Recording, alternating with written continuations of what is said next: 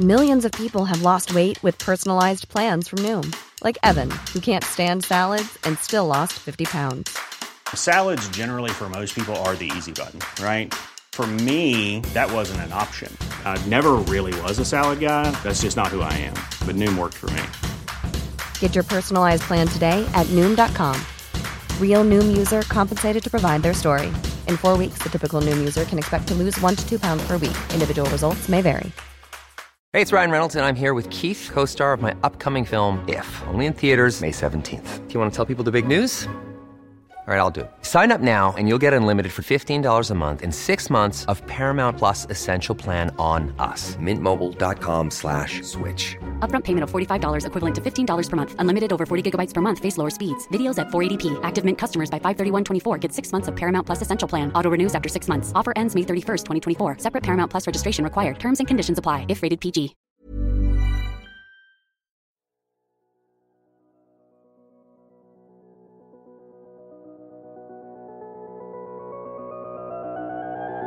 I look up, waiting for the sudden embrace of your laugh. Your face begins to dance, and you clap your rainbow hands in joy. We are the light passing through a prism. We are the sound of parties drifting from townhouses. We are the leaves on the arboretum floor. We are the moon underwater.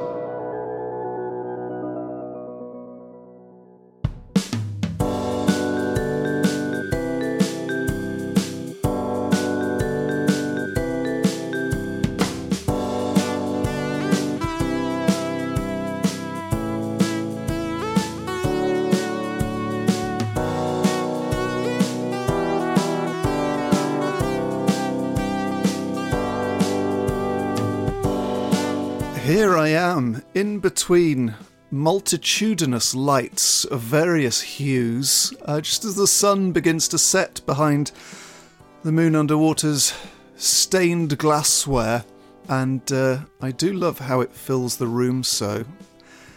And I think that's a familiar shrouded shadow approaching the bar.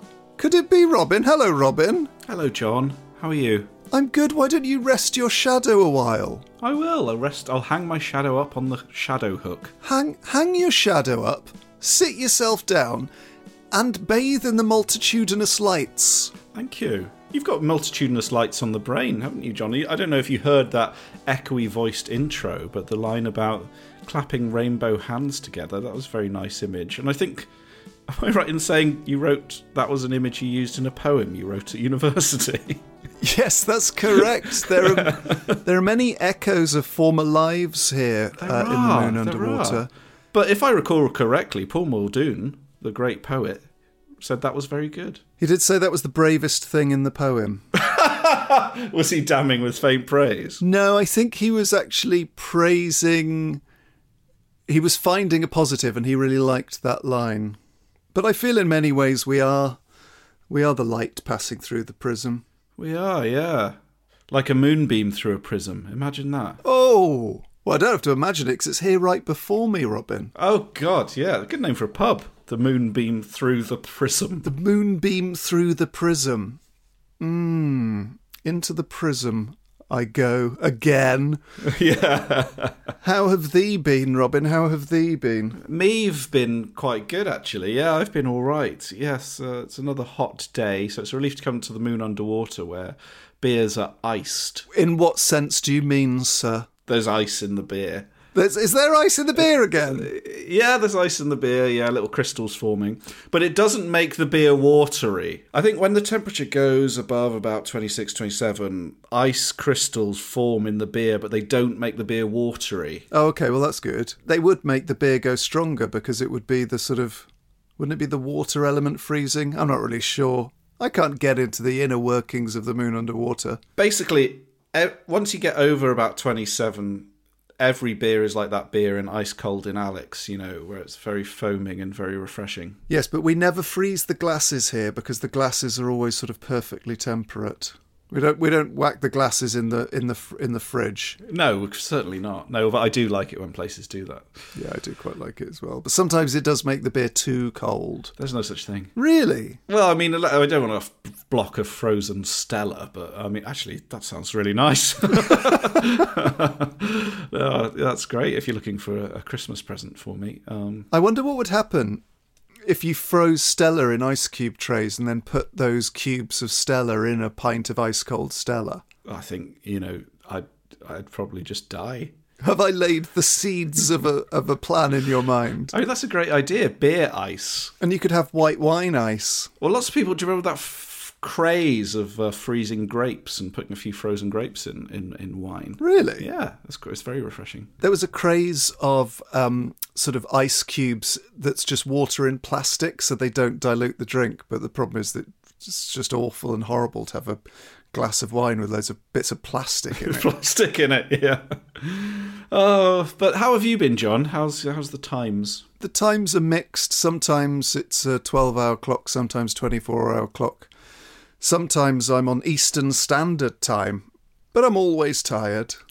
Always tired, never quite at rest. Yeah, I know what you mean. But that's what makes the sort of dappled nature of the moon underwater such a refreshing retreat. It does feel very much like a sort of, in sort of the Chelsea Flower Show or whatever, where they have those sort of tranquil gardens that people design. Yeah. It does feel a little bit like a tranquil garden from a Renaissance painting with a very pale lady floating sort of on her back in a lily pond. Do you mean pre-Raphaelite? Pretty much. Yeah. Whatever, just an old one. An oil one, probably. Yeah, I mean, you're always tired, but you can't sleep. And I think that's what makes you, an award-winning comic, to be honest. Oh, that's very kind of you, mate. Sort of the restless night sweats converging with the words in my mind to create a bit of humour. Yes, well, I'm glad the moon underwater is offering you some solace in these troubled times. Oh, absolutely. Speaking of troubled times, I heard you sighing earlier, but the mist mail wasn't there. Were you just sort of sighing of your own accord? It was a melancholy sigh, but I did receive some mist mail just sort of by default. This happens sometimes. I just sigh, yeah, and kind of mist mail appears now. So I need to watch when I sigh, really. Like if I sigh in the bath, then I'll get wet mist mail, which would kind of evaporate, I suppose, into steam mail. Anyway, we've had a lovely mist mail in here. This is from Ross in Cardiff. Dear chaps. I thought that said Dear Chaos then, but it is a P. I don't mind Dear Chaos. Dear Chaos. I hope this mist mail finds you well. I have been meaning to write for a while, and having listened to the recent episode with Shit London Guinness, I thought I would do so tonight to take my mind off my indescribable desire for a pint of Guinness on what is supposed to be a dry day for me. 2 questions, and I'll keep them brief. Firstly, on the subject of great pints of Guinness and great pubs, I feel the need to mention John Kavanagh's The Gravedigger in Dublin. It was the most blissful pint of Guinness ever bestowed upon me, and in the brief few seconds it took the barkeep to accept my money and return with my change, 2/3 of the pint had been supped. Such was its allure. That's really good. Photo attached. It looks stunning. It's got some scampi fries there as well. I got a feeling The Gravedigger gets a mention in Dublin Pub Life and Law. It's a very familiar name. I've never been there myself. There's a graveyard out the back, and they used to have a hatch that the gravediggers would come to collect their Guinness. Ross is just about to go into this. One of my favourite pubs in Dublin, I don't know if anyone's listening has been there, but Cassidy's, which is opposite Whelan's, is just a brilliant pub. I've had some fantastic nights in Cassidy's. If you've been there, give us a shout. Yes, so Ross goes on to say, a lovely functional pub simply serving quality beer.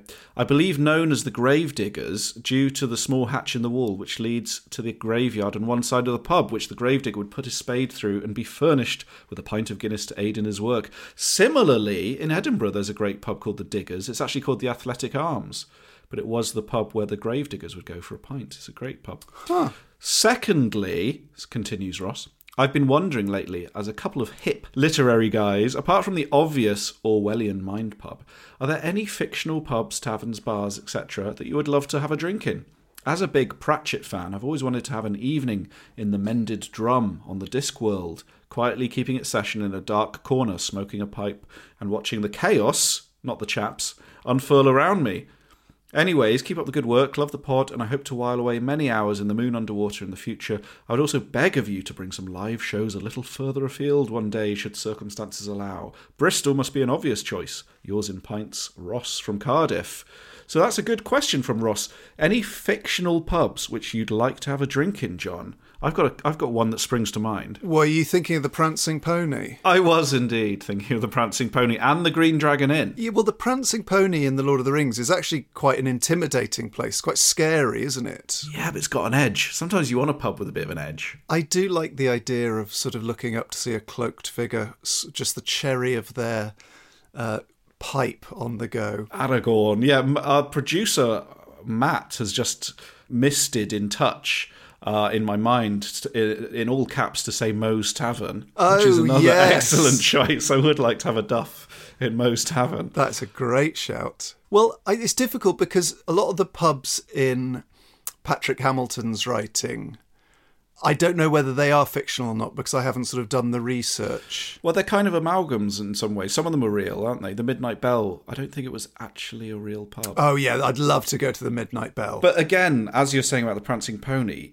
the writing is so beautiful, but I'm not sure I'd like to go there. You know? Oh, I think I'd love to go to a sort of 40s pub. Yeah. A post-war pub, maybe a 50s pub, a 30s pub, just for a bit of... But I think the problem is that I would have just hated all of the beer. Soho between the wars. I think that's where your natural habitat would be, wouldn't it? Yes, Soho between the wars, mate. You're just in a sunlit afternoon pub, and you're performing in a matinee, and you've got carried away, and you're drinking in a pub, and you have to rush to the theatre, the stage door. I think that would be your natural habitat. I don't know why. I absolutely love that. Oh, I'd like to go on to the what's the pub in Bottom? Is it the Lamb and Flag or the Dog and Hand Gun? It's the Lamb and Flag, isn't it? The Lamb and Flag, but a Dog and Hand Gun does get mentioned. I would like to have gone to the Lamb and Flag on the quiz night. Yeah, the condom machine as well. Yeah. Brilliant. Oh, maybe Gaston's from Beauty and the Beast. Ooh. They're all sort of drinking big steins before they go to try and get the beast. So I think I just want to be in Beauty and the Beast in any form, really. Yeah. Oh, Kavanagh's from The Wire. Oh, yeah, that's a great shout. The Irish pub where all of the police officers go. Yeah, and R.I.P. Michael Williams, by the way. That was terribly sad. Oh, massive R.I.P. to Michael Williams. That was absolutely gutting. What an incredible actor he was. Astonishing actor. And his little cameo in The Road is exceptional. I think I would I mentioned this in the first episode, I think I'd quite like to go in the bar that's in the organ in Vic and Bob. Oh, yeah. You know, the little pub that's underneath the organ. In many ways, that ignited my kind of fondness for pubs. That's sort of at the back of a lot of your sort of pub fantasies, isn't it? Yes. Oh, I'd like to go to the Three Broomsticks in Harry Potter. I'd also like to go to the Tabard, where all the pilgrims set off for one of the Canterbury Tales. That's a classic one. Yeah. But I think it's difficult for me because a lot of the pubs I love in books, I don't know if they are fake or real. Great queue, though. Great queue. Let us know what fictional pubs you would like to attend. John at moonunderpod.com for your missed mail. Was there another question that the Mister had? No. Oh, right. It's just I thought you said there was two questions. He had 2 points. One was just to talk about the gravediggers, and one was to ask that. Yeah. VN. Well, Robin, look forward to reading more Mist next week. But I'm starting to wonder if this multitudinous light is actually getting a bit full on. Do you know what I mean? Yeah, is it a bit, are you enjoying it a bit too much? Well, it's more that the sort of reds and greens have begun to dominate, and that does give it a sort of slightly Halloween-y vibe. You step into one light and you look ill, you step into the other one and you look like the devil. So I think I really need to get on top of this before this week's guest comes.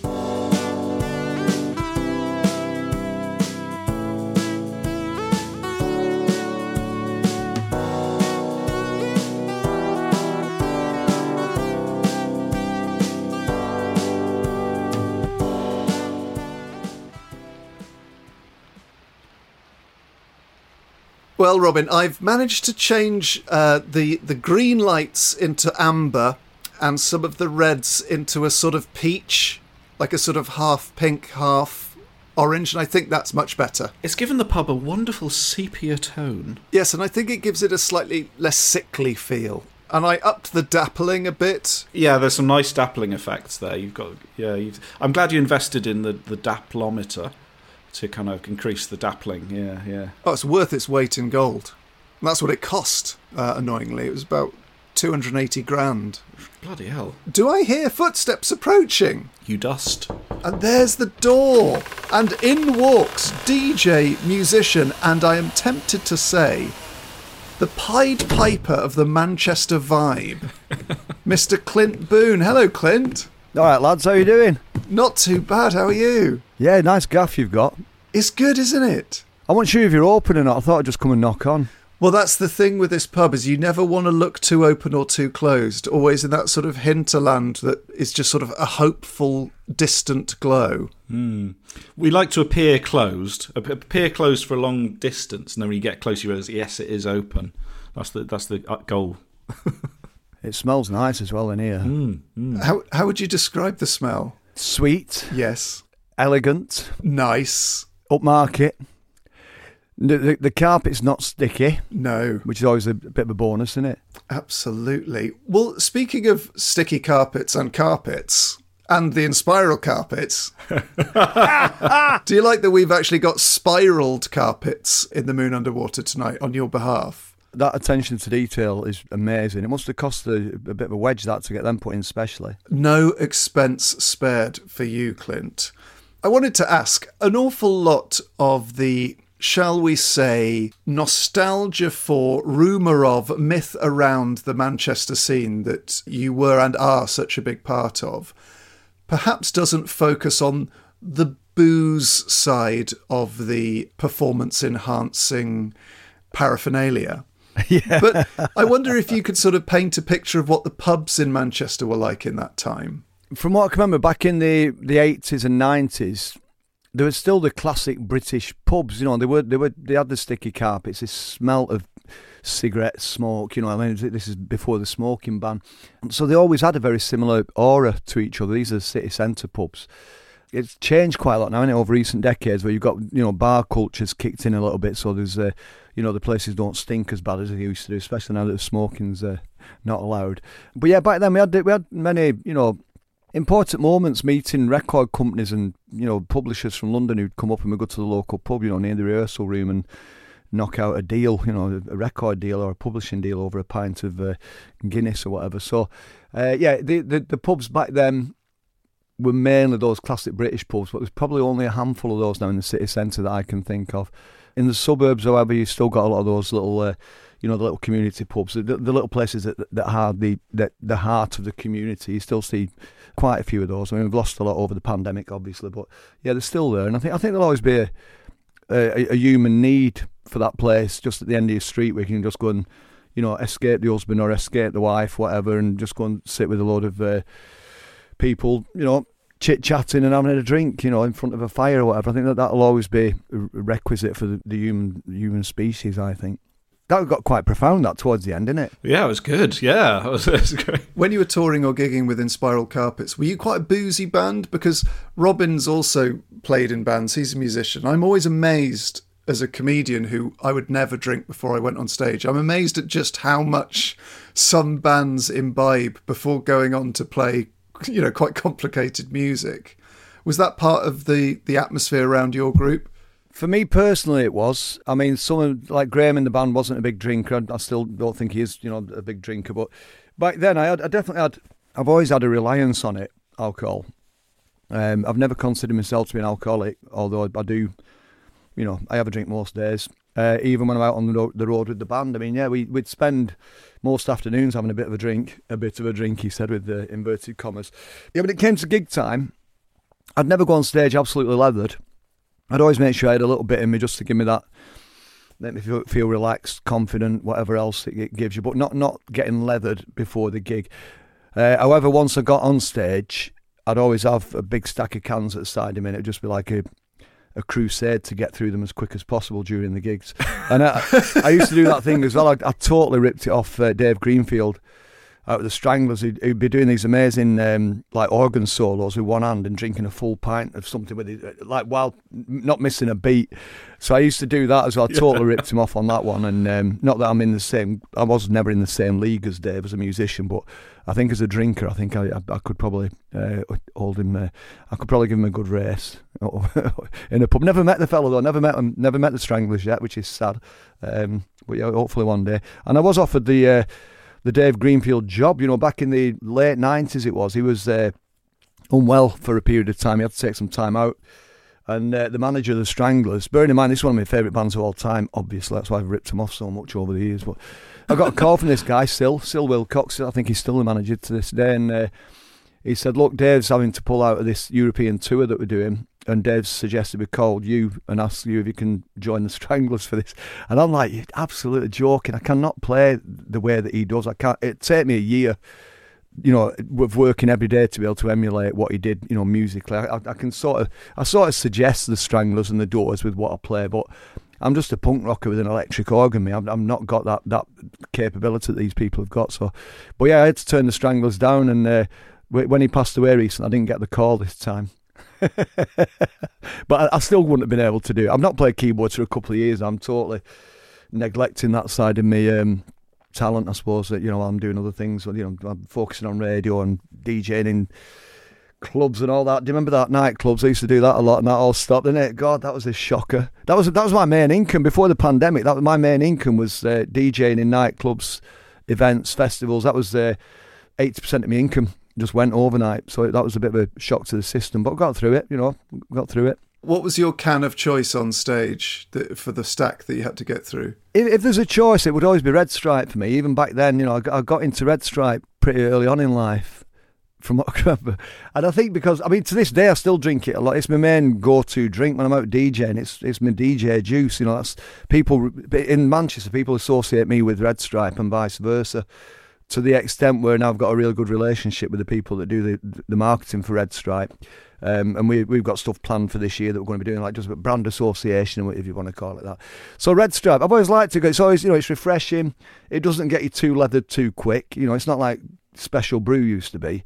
Do you know what I mean? That was stuff that was frightening, wasn't it? But Red Stripe, I can drink like stacks of it and just not be too incoherent and remain upright. Well, we await to see if Red Stripe might feature in your dream pub. But as we start to put together your fantasy pub, what sort of pub would it be? Would it be one of those sort of Manchester city centre pubs, or would it be a pub from sort of perhaps earlier memories in your youth? I think, or a modern day pub. I think it'd be.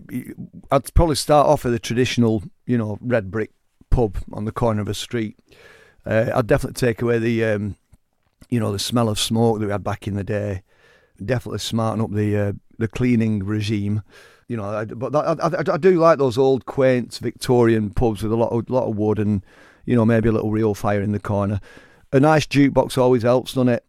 Comfy seats, somewhere I can snuggle down with wife and just chill out for a bit and enjoy some nice vibes. So I think it's very much an old school sort of pub would be my ideal.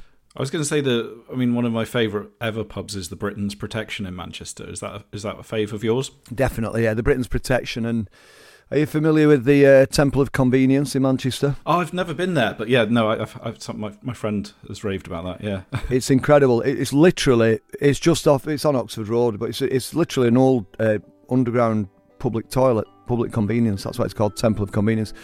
So when you get down there, it's only probably. It's a long, thin room, and it's probably about 8 foot wide, 9 foot wide or something. It's like a tunnel, and they've created this bar in it, and it's where people used to go for a piss and a shit.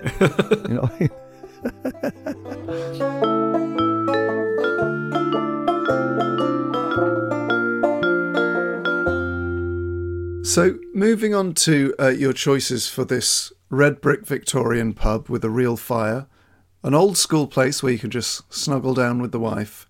What are your two draft items? What would you want on draft in this pub?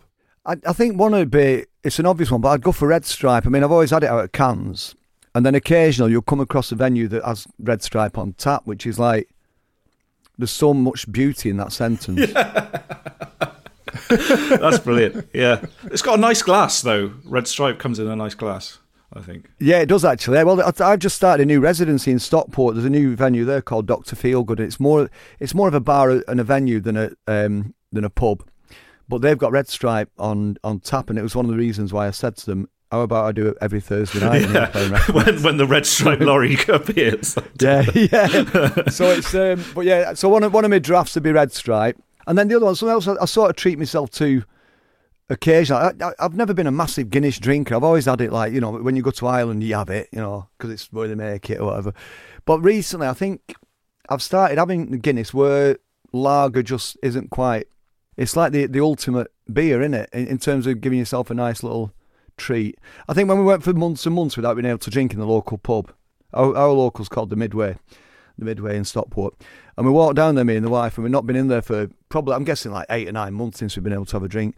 And I thought, I'm going to get something on draft. Now, what would be really nice to have on draft that I've not had? And I thought, it's got to be Guinness, hasn't it? I've not had a draft Guinness for all that time, and I went for Guinness and loved it. So since then, I've become quite a Guinness drinker. It is something you can't have at home in the same way, the way you can have a Red Stripe. You're right, yeah. You can get it in a can, can't you? But with a widget in the bottom of it or whatever. You can get it you can get the ice cold can ones. But yeah, I like it, just a good Guinness. Is it served at room temperature? Is that what they do? They don't chill it, do they? Well, sometimes they do. Do they? Yeah, sometimes they chill it a bit too much. But I was going to say, just we were talking about Red Stripe, I just remembered my fond memory of Red Stripe is the first date I ever went on with my girlfriend about 5 years ago. We went to a Jamaican restaurant in Bristol called Rice and Things, which is absolutely brilliant. But I had the hottest ever meal I think I've ever had, the jerk chicken.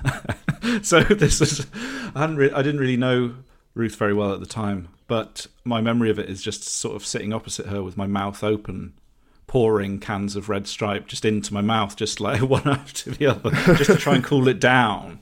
It wasn't very flattering first impression, but, you know, fond memories. It's a great drink. And I think that part of its beauty is that it's so easy to drink and you don't get too leathered on it. And I'm not knocking, obviously, it's my favourite drink, but, I mean, what is it? Is it like 4 and a bit % or something? What's it she should say on a Jamaican lager beer? We know that. I can't even see, but it's 4 points something in it. I can't see what it is without me reading glasses on. I think it's 4.5 Red Stripe. Yeah, 4.7 it says here. But yeah, I'm a big fan.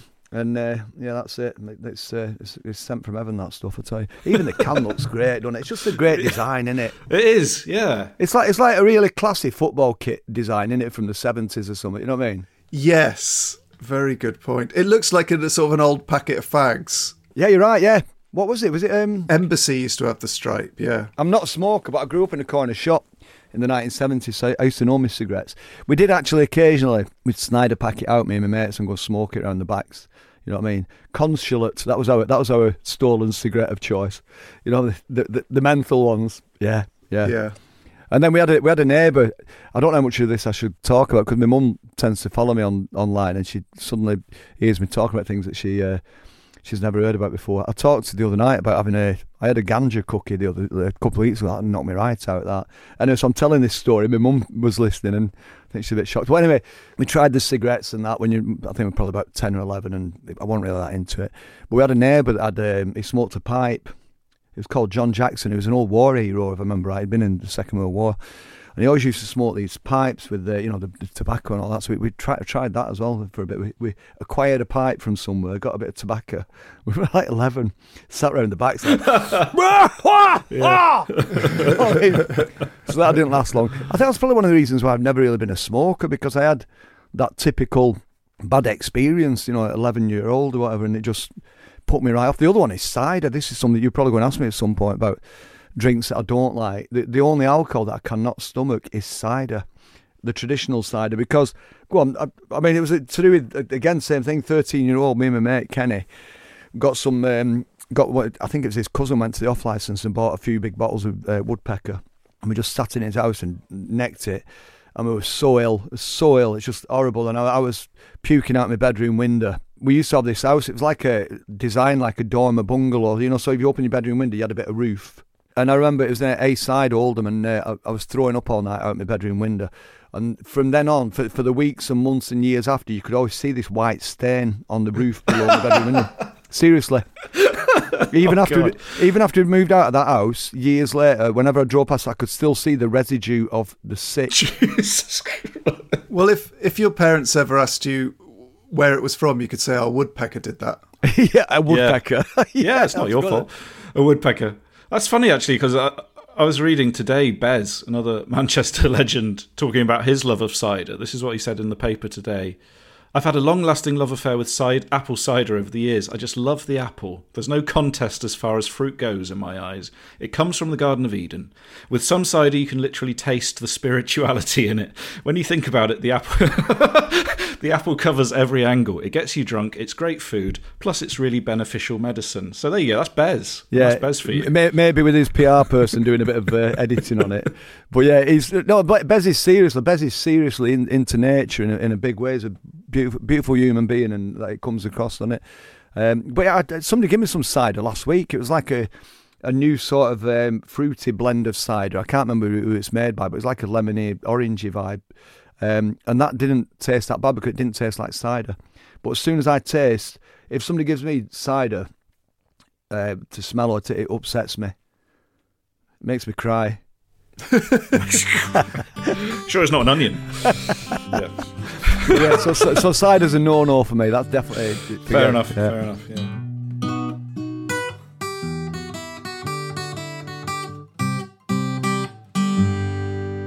We now move on to your 2 bottle or can choices. So what are you going to have in those receptacles? I think for a bottle, I like the Corona or Sol with a bit of lime in the top. I do like that. You know, some nights you just want a little drink at tea time and you're thinking, like, a can of Red Stripe might be a bit too much here. What kind that's a bit more dainty? Yes, dainty. Easier on the abdomen.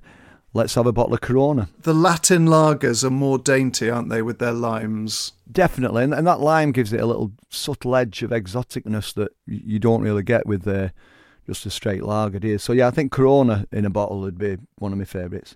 And then the other bottle would be, wine, red wine. I love like my Rioja and Shiraz and stuff like that. So that's my favourite proper drink. It's not an excessive sort of stimulant, you know what I mean? It's a refreshing drink for a busy DJ like me. Yeah. But the red wine is like, you know, as soon as this is finished with you guys, I'll be opening a bottle of red and I'll probably drink most of that tonight and maybe open another one as well. But, you know, Rioja, Shiraz, just quality thick red wines free. I'm not a connoisseur. I couldn't tell you anything more than, you know, 10 or 11 quid a bottle. Do you have a favourite sort of brand or make of Rioja? At the moment, we shop at Aldi, so some of their own brands are great. They're famous for doing great alcohol at good prices, Aldi. But our corner shop is Zaf's down the end of our street. Zaf's like little off licence, and he sells the Yellowtail red wine. I think it's like it's $6.99 everywhere else, but I think Zaf charges $8.99 for it. Red wine is my favourite, and people, you know, I get sent a lot of it. Like if I've done a nice good deed for somebody, I'll usually get a couple of bottles of red wine delivered to my door within a couple of days, so they know what I like, you know, Red Stripe, red wine. So we've got quite a collection already. We've got Red Stripe, Guinness on draft, bottles and cans. You've gone for a Shiraz, let's call it a Yellowtail Shiraz, and Corona with a slice of lime. We take a break now from populating your pub to head over to the lovely Robin Allender for this week's Moon Underwater pub quiz. Robin. Okay, everybody, pens out, eyes down. It's time for the quiz. He played for Zimbabwe, but he was born in South Africa. I know Alaska is bigger. That wasn't the question. Put your phone away. Right, Michael Jackson's Funky Monkey have been deducted 5 points. Thanks, John. Yes, so this week the questions are about animals. How are you on animals? I'm pretty good, I think. I mean, we've got a lot. We've got. I think we're on 9 at the moment. We had a couple of bereavements during the pandemic. 2 rabbits and a guinea pig passed away, but we've replaced the guinea pig. I think we're on 8 or 9 animals at the moment. So let's count: 2 rabbits, 2 guinea pigs, an hamster, a lizard, a fish, and a dog. 8. Wow. Sounds like a kid's book. Yeah, that's what it. They all go and learn valuable lessons together. No, they all sit around at night saying, "Ain't Clint a bit of a dick?" Right then, animals. Here we go. Question 1. Which bird can fly backwards? Which bird can fly backwards? Is that not a trick question? Is there actually a bird that can do that? That's According incredible. to Google, yes. Question 2. What type of animal is a Russian blue? What type of animal is a Russian blue? That's question 2. Question 3. I love this one. I heard this in a pub quiz. Which animal's scientific or Latin name is the same as its common name? So you know the way we're like Homo sapiens. Which is the animal that's actually known by its Latin name? So those are the 3 questions. Get thinking. Good questions, Robin.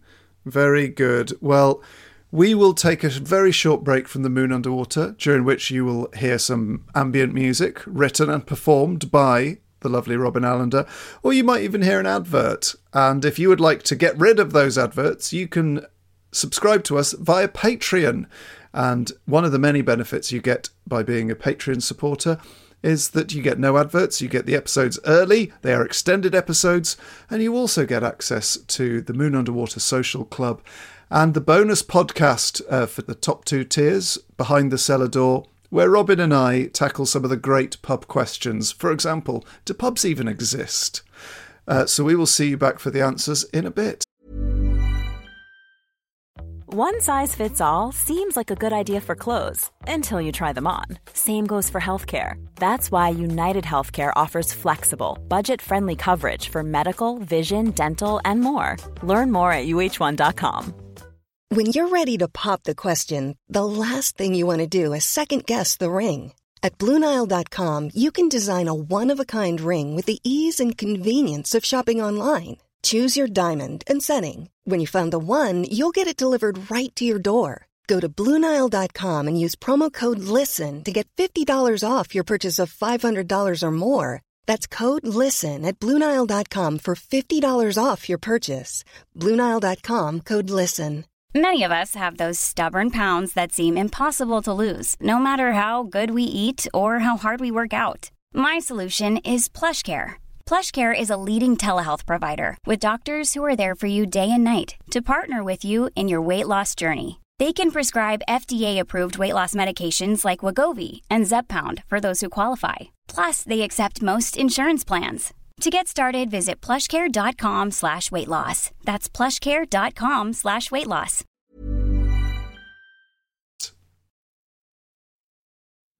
The Moon Underwater. Welcome back, folks. John here, landlord of the Moon Underwater, with the fantastic Clint Boon at the midpoint of his dream pub creation. But we have the very small matter of, I don't mean that, the very small matter, the not unsmall matter of the pub quiz to finish. So, Robin, what are the answers to those great cues? Thanks, John. Here are the A's. Question 1 was which bird can fly backwards? Clint, what are you saying? I've written down hummingbird.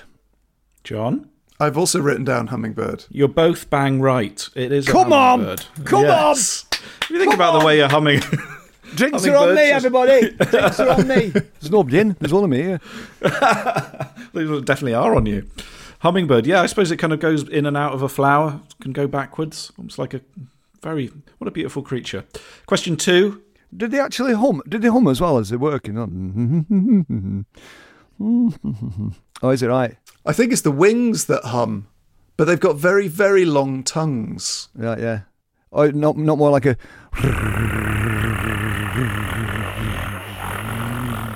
like that. An attack hummingbird. Yeah, humming. Do you know that story about Vic Reeves in school? Him and his mates used to hum when the teacher had his back turned, and the teacher would never be able to work out who it was. Anyway, hummingbirds. We used to have a kid in our class, Mark Doyle he was called.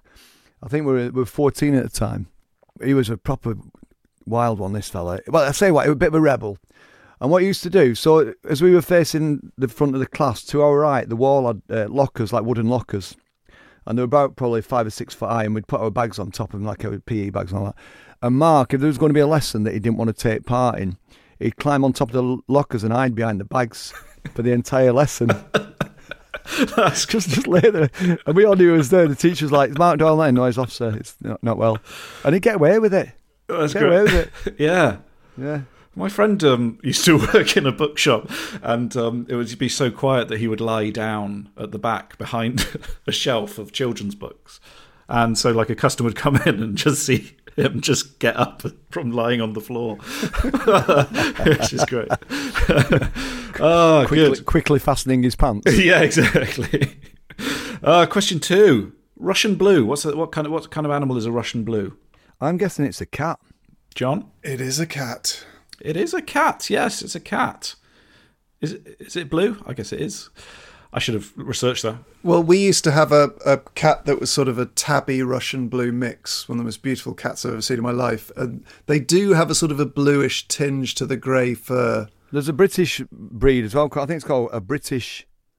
Is it called a British blue tipped? It's very similar sort of look, but it's like a blue tint to its... little beautiful things, aren't they? We've not got a cat, funnily enough.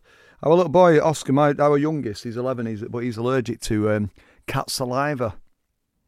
No, and how do you find that out? So what it is, it's like it's not snogging cats.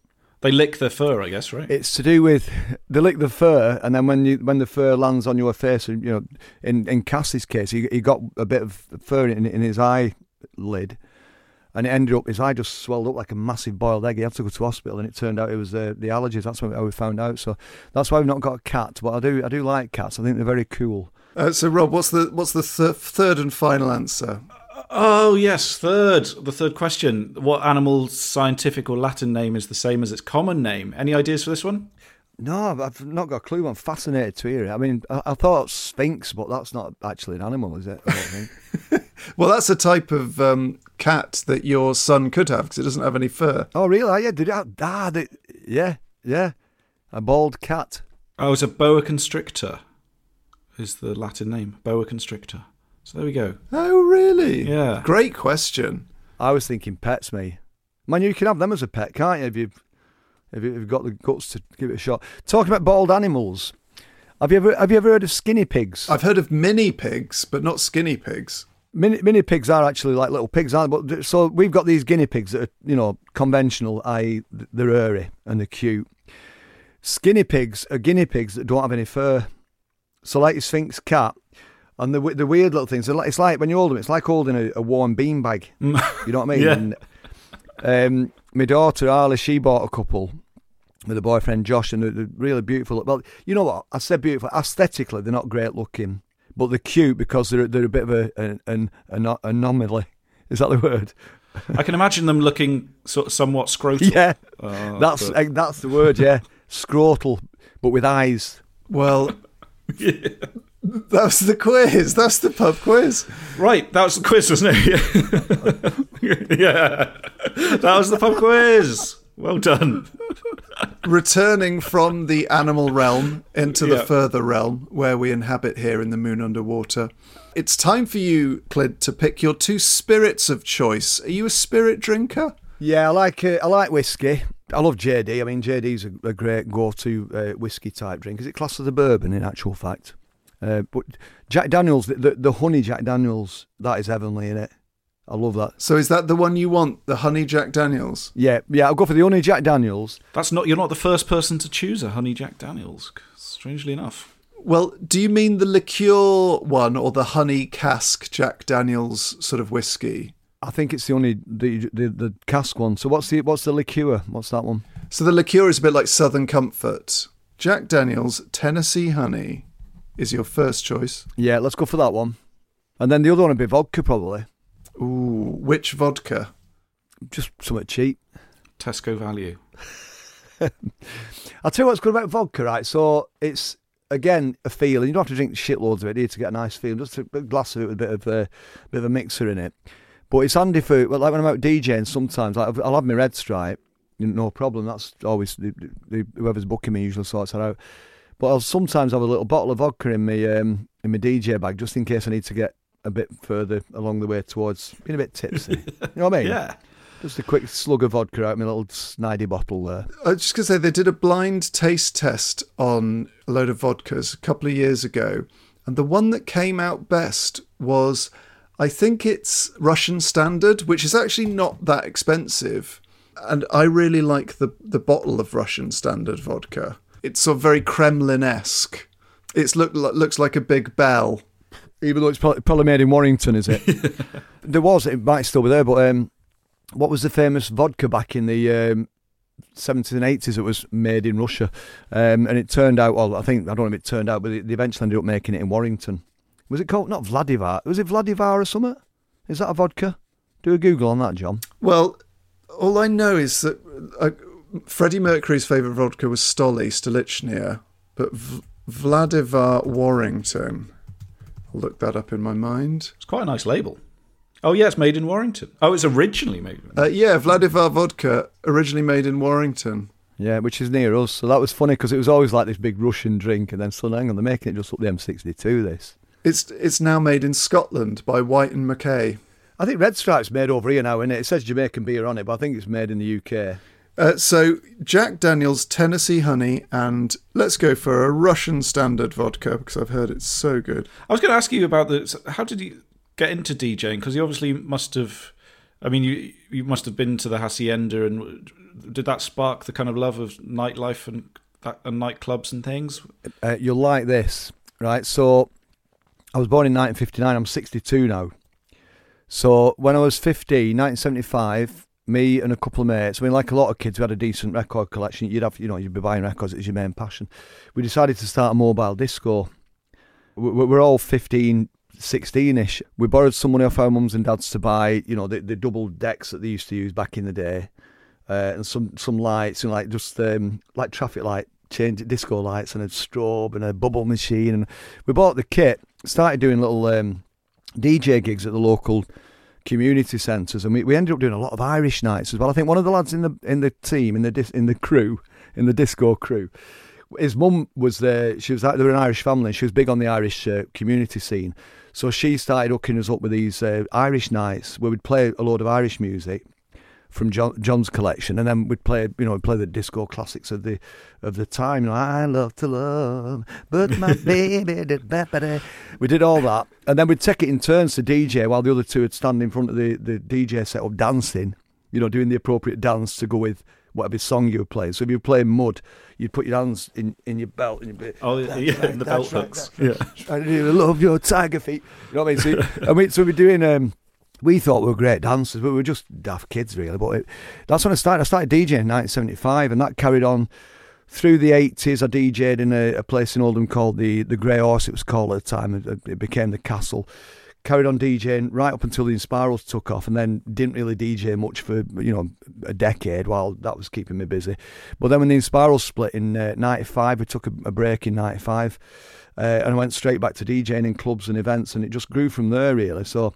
And it went from being something that was, I mean, it's a fun thing to do, but it became a big part of my career, really. It's like I said before, I've earned more money from DJing than anything else I've ever done, really. It's been my main bread and butter for the last 20-odd years. But yeah, it started in 1975, so work that out, yeah. In your dream pub, would you have DJs performing? And if so, on what nights of the week? No DJs, they're all wankers. joke. Yeah, you know what? I think a decent jukebox is key, innit? But yeah, then I think I'd have DJs on if I owned it. The pub. Am I the owner of this pub? You certainly are. I would probably definitely have a nice DJ set up. I'd dive in there occasionally and play some of my tunes. But I've got some good mates who are DJs, and I do like to sit and listen to what they're doing. You know what I mean? I like a good Northern Soul DJ or a bit of ska music and all that. I mean, I play that in my sets, but I do like listening to when an aficionado does it and they're digging out stuff that I've never heard.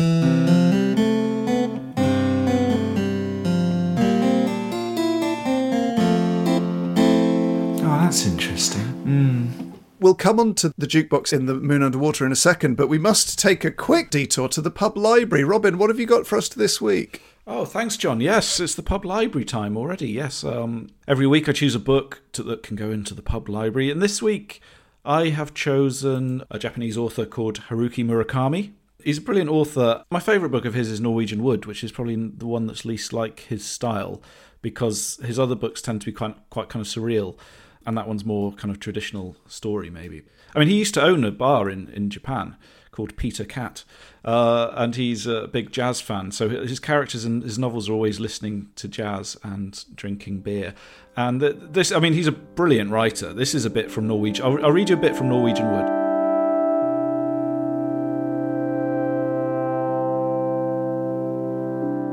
Memory is a funny thing. When I was in the scene, I hardly paid it any mind. I never stopped to think of it as something that would make a lasting impression. Certainly never imagined that 18 years later I would recall it in such detail. I didn't give a damn about the scenery that day. I was thinking about myself. I was thinking about the beautiful girl walking next to me. I was thinking about the two of us together, and then about myself again. It was the age, that time of life when every sight, every feeling, every thought came back like a boomerang to me. And worse, I was in love with complications. The scenery was the last thing on my mind. So I love that. He's so brilliant about writing about memory. But this is a great bit, because this is the pub library, of course, I have to remember. But this is from another great book of his called The Wind-Up Bird Chronicle.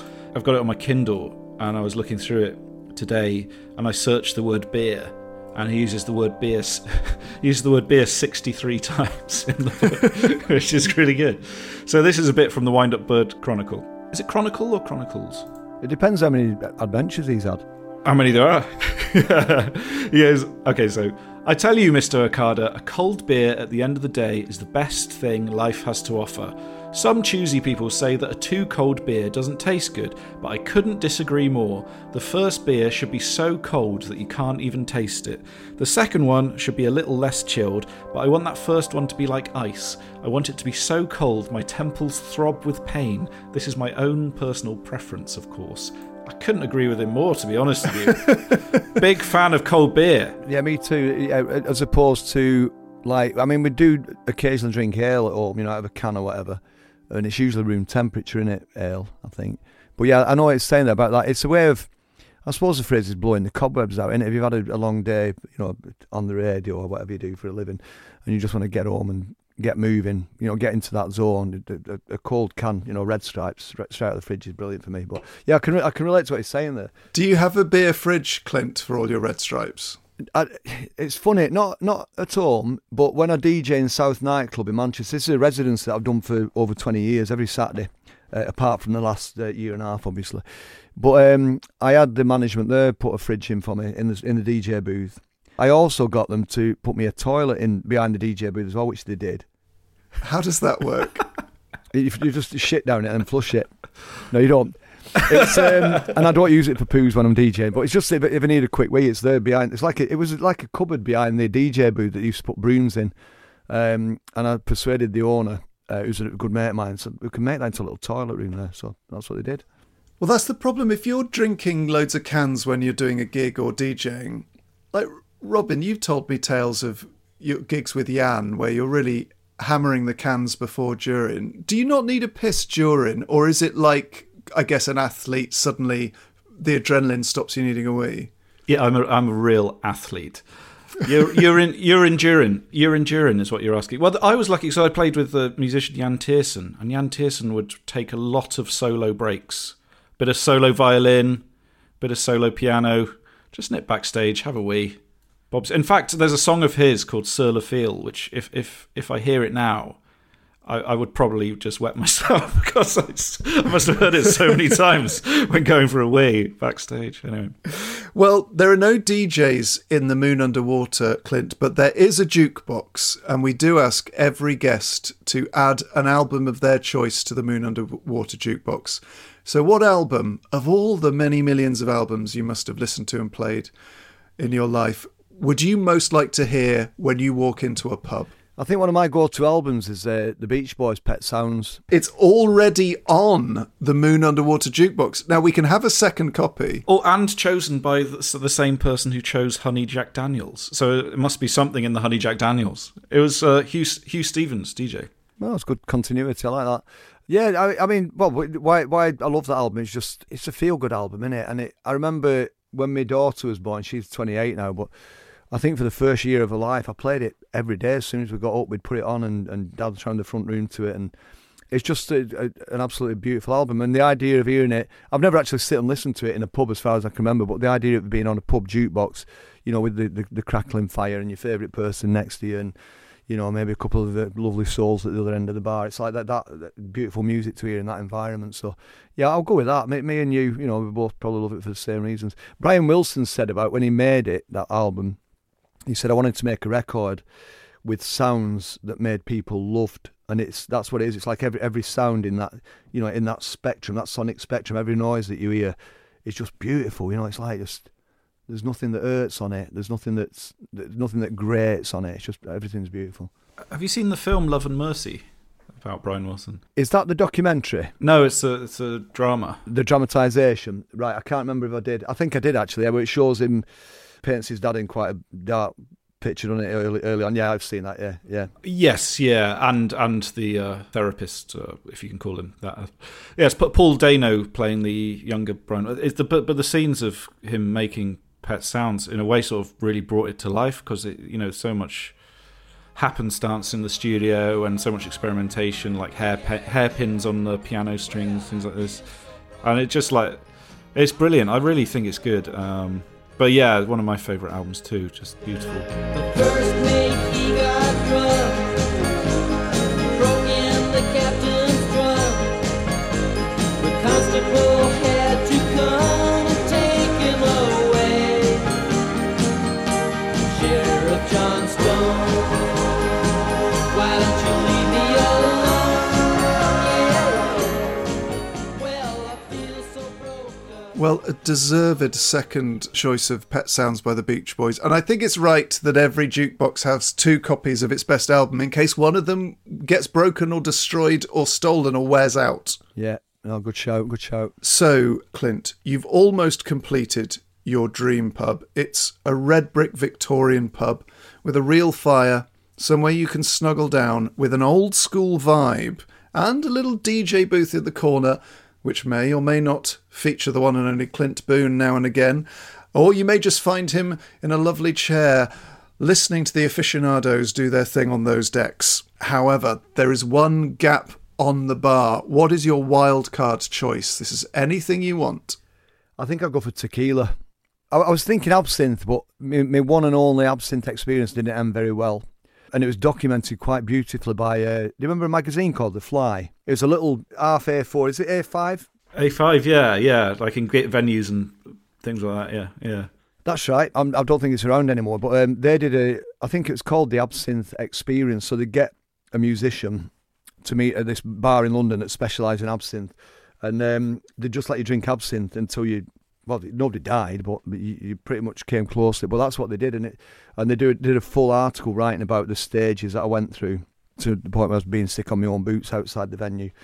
But yeah, so absinthe, no, but tequila, it's like a gentle sort of absinthe in it. You can drink it on its own if you want, but I love a margarita, you know what I mean? I love a nice margarita. So. Oh, I love a margarita. So I think I'd have tequila on the bar. Not necessarily with a worm in it or bits of gold. I don't know what that's all about, putting gold in it. That can't be good for you, can it? You know what I mean? There's a brilliant pre-mix margarita which I had the other day. It's sold in a little deli near me. It's quite expensive, but you just put them in the freezer and then I have a little shot of them, and it's the perfect margarita mix, and you just squeeze a little bit of lime in it. All right, I'd be interested to know what that is actually.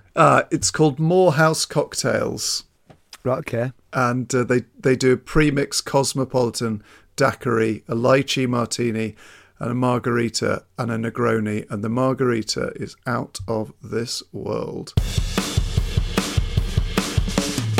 You're barred. You've added tequila to your pub, so the bar is now complete, but we do need to ban something from your pub, something that annoys you, a pet peeve of the pub world. What are you going to bar? I know a lot of people have said televisions, aren't they, on your world famous podcast. I don't mind being in a pub with the telly's on and it's, Antiques Roadshow or, a little bit of news update or whatever. I'm not into football on telly in pubs. That's not my ideal habitat, that. If there's a football match in a pub, I won't be around. I mean, I appreciate the game of football. I do enjoy watching good football, but I don't support a team Has that been difficult for you, being such a big part of Manchester? Or has that actually been an advantage, not having a team? It's surprising how many people I know that are just not into football. It's usually people that are so into music. Do you know what I mean? That music ticks all the boxes. I used to support Oldham Athletic when I was a teenager. This is in the early 70s. And I just didn't like that feeling of disappointment. And believe me, back then, if you supported Oldham, you got a lot of disappointment. It was that, having your week ruined by an event that you had absolutely no control over. Do you know what I'm saying? I think that's what, this is just my journey with football, that I realised early on I can't control what's going to happen on that Saturday or at that game. And I didn't like the feeling of disappointment. And that coincided with punk rock happening. 1976 was when I saw the Sex Pistols in Manchester. Were you at the gig, the Free Trade Hall gig? No, not the Leicester Free Trade Hall gig happened in July. They came back in December the same year and did a gig at the Electric Circus in a little council estate called Collyhurst, right on the outskirts of the city centre. And it was the Sex Pistols, the Clash, the Buzzcocks, Johnny Thunder's Heartbreakers. It was the Anarchy Tour. And it was one of only like 2 gigs that didn't get pulled because all the councils were shutting down these venues and banning the Pistols and all that. So I did see the Sex Pistols in December of '76, and that was when everything changed for me. That was, from then on, everything became about music. So everything went out the door. Football went out the door. I had an interest in motorbikes for a little bit, but that soon went because I sold my last motorbike to buy equipment for the band and that. And it must have been really inspiring for the Buzzcocks, like a local band, to just be doing it themselves, putting out their own records and that. That must have been quite amazing. Yeah, it did. That was definitely inspiring. But also the Buzzcocks guitarist Steve Diggle. I was at art college with his brother Phil. Phil's an artist. Phil lives in London now. He was Steve's big brother. And it was Phil that was telling us about all this scene that was bubbling under. But I think by early 1976, Phil's going on about kids band, man, you want to see Buzzcocks and all that. And then suddenly it was like fucking bang, and it was like his brother was in the middle of this amazing band, and then the next thing they're doing Top of the Pops and travelling the world. So yeah, very, very inspiring. And that's when it really, it dawned on me then, because before that I'd always had a fascination with music, but I never really thought that I had it in me to become a professional musician, because back in the early 70s, to be in a band, you had to be a great musician.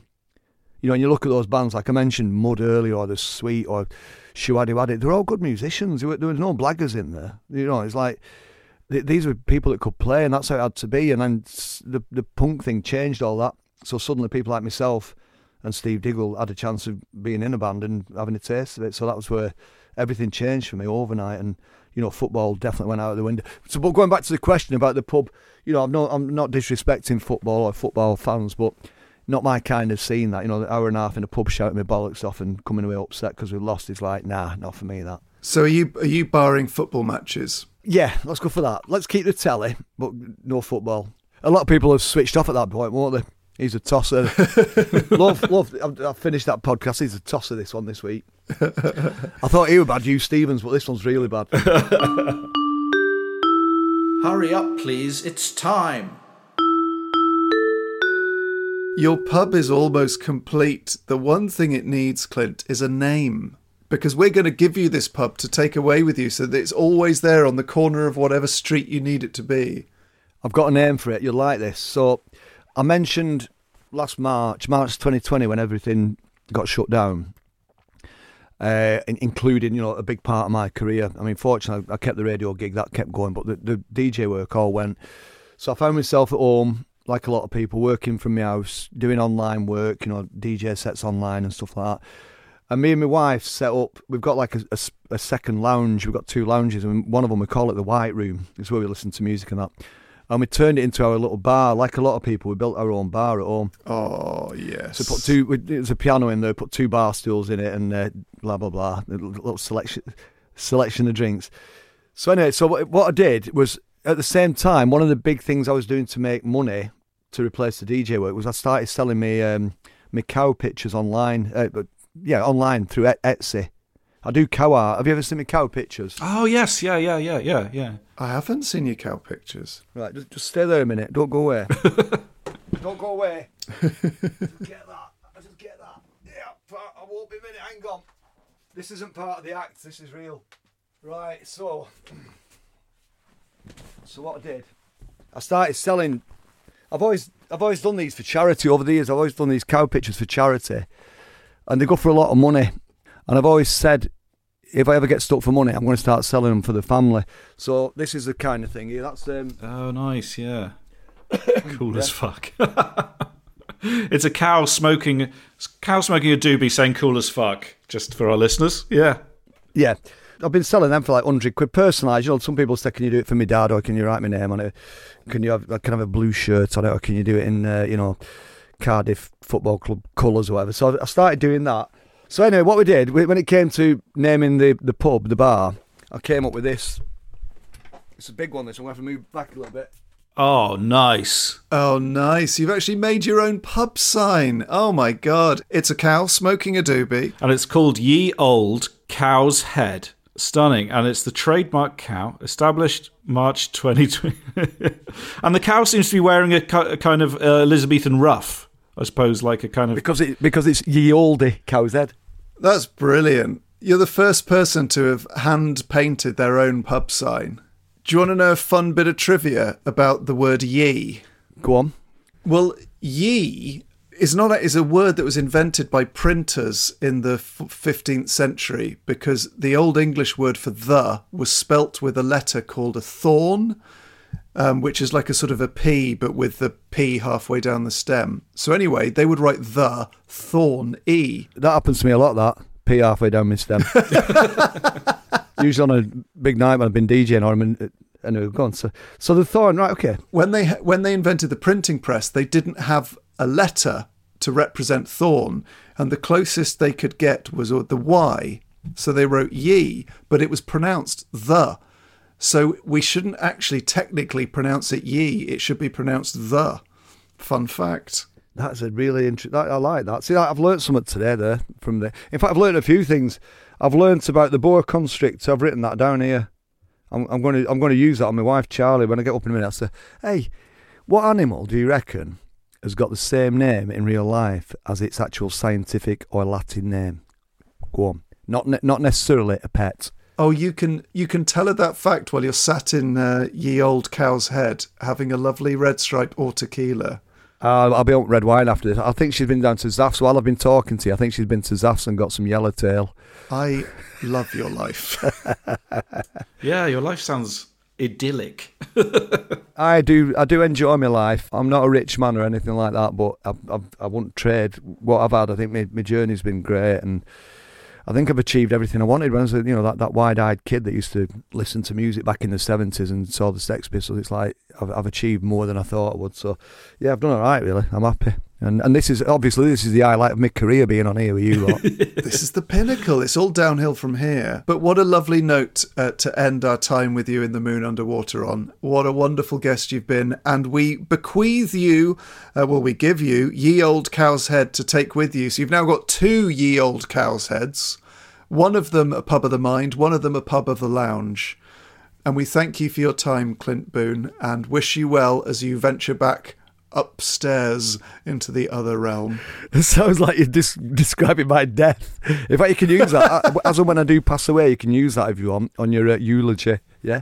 Okay. He's not dead. He's just passing upstairs into the other realm. I went to a funeral a couple of years ago where the vicar, priest, whatever it was, described death as actually just going off to the next room. That's nice. So that's where I'm going, yeah. So, Clint, to play you out upstairs to the other realm, what song from your album of choice, you don't have to use this at your funeral, this is not a binding contract, but what song from Pet Sounds would you like to hear? I'll go for God Only Knows. It's a perfect song. It is a perfect song, yeah. Oh, God, you can feel it. You can feel the goosebumps, that lumping throat, tear in your eye. Oh, jeez. Come on, Boon Army. Want to hear good lad in? Want to hear good, that Boon Army? Well, to play Clint out, a perfect song in my opinion, one of not many, it's God Only Knows by the Beach Boys.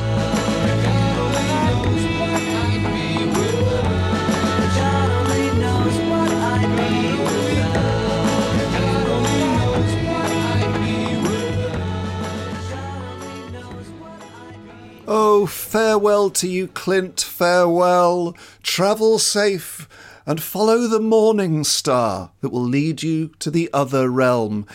Oh, what a joy it was to have Clint with us in the Moon Underwater. But there's no letting up. We can't let standards slip because next week we have David Lloyd, cricketer, commentator, better known to many millions as Bumble. So we look forward to him supping a beer with us here at the Moon Underwater, and we'll see you all then. Bye-bye.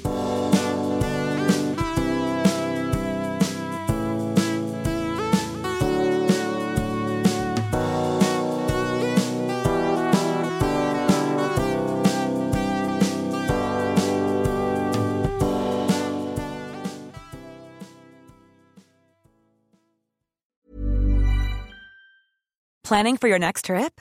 Elevate your travel style with Quince. Quince has all the jet-setting essentials you'll want for your next getaway, like European linen, premium luggage options, buttery soft Italian leather bags, and so much more. And is all priced at 50 to 80% less than similar brands.